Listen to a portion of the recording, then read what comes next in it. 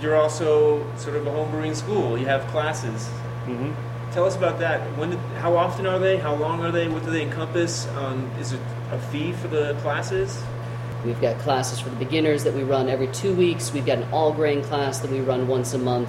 We're starting to roll out different tasting classes, and then the kombucha class and wine class, which are kind of by the availability of the instructors, every month or so.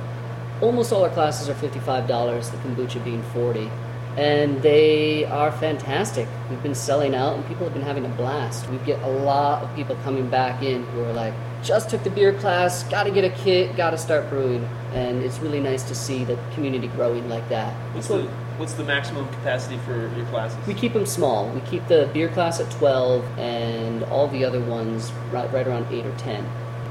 Beginning class, you get a little booklet. We do a PowerPoint presentation. We serve a little bit of beer for you to taste, and we brew a beer during the class so that you will actually be hands-on. And I make people get up and brew with me, and so it's kind of a very interactive, fun day of brewing. I love it. It gives me a chance to brew with people, and it's always a really good time. And we do it every 2 weeks. We got one Saturday.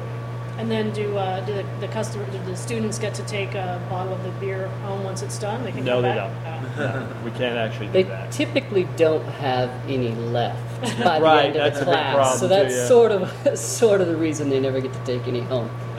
One of the neat things about our class is we try to keep the price point really low by not including a kit. That gives people the option to just come in, really expand their knowledge of beer without any real financial commitment. There are some people that actually don't want to brew beer. They just want to learn how to brew beer. And it's interesting. They just want to do something for the afternoon, find out what this home brewing stuff's about. And we go through history and what all the ingredients do, and just have a lot of fun with it. And how long is the beginner class? 2 hours, but it usually runs about 2.5. Okay.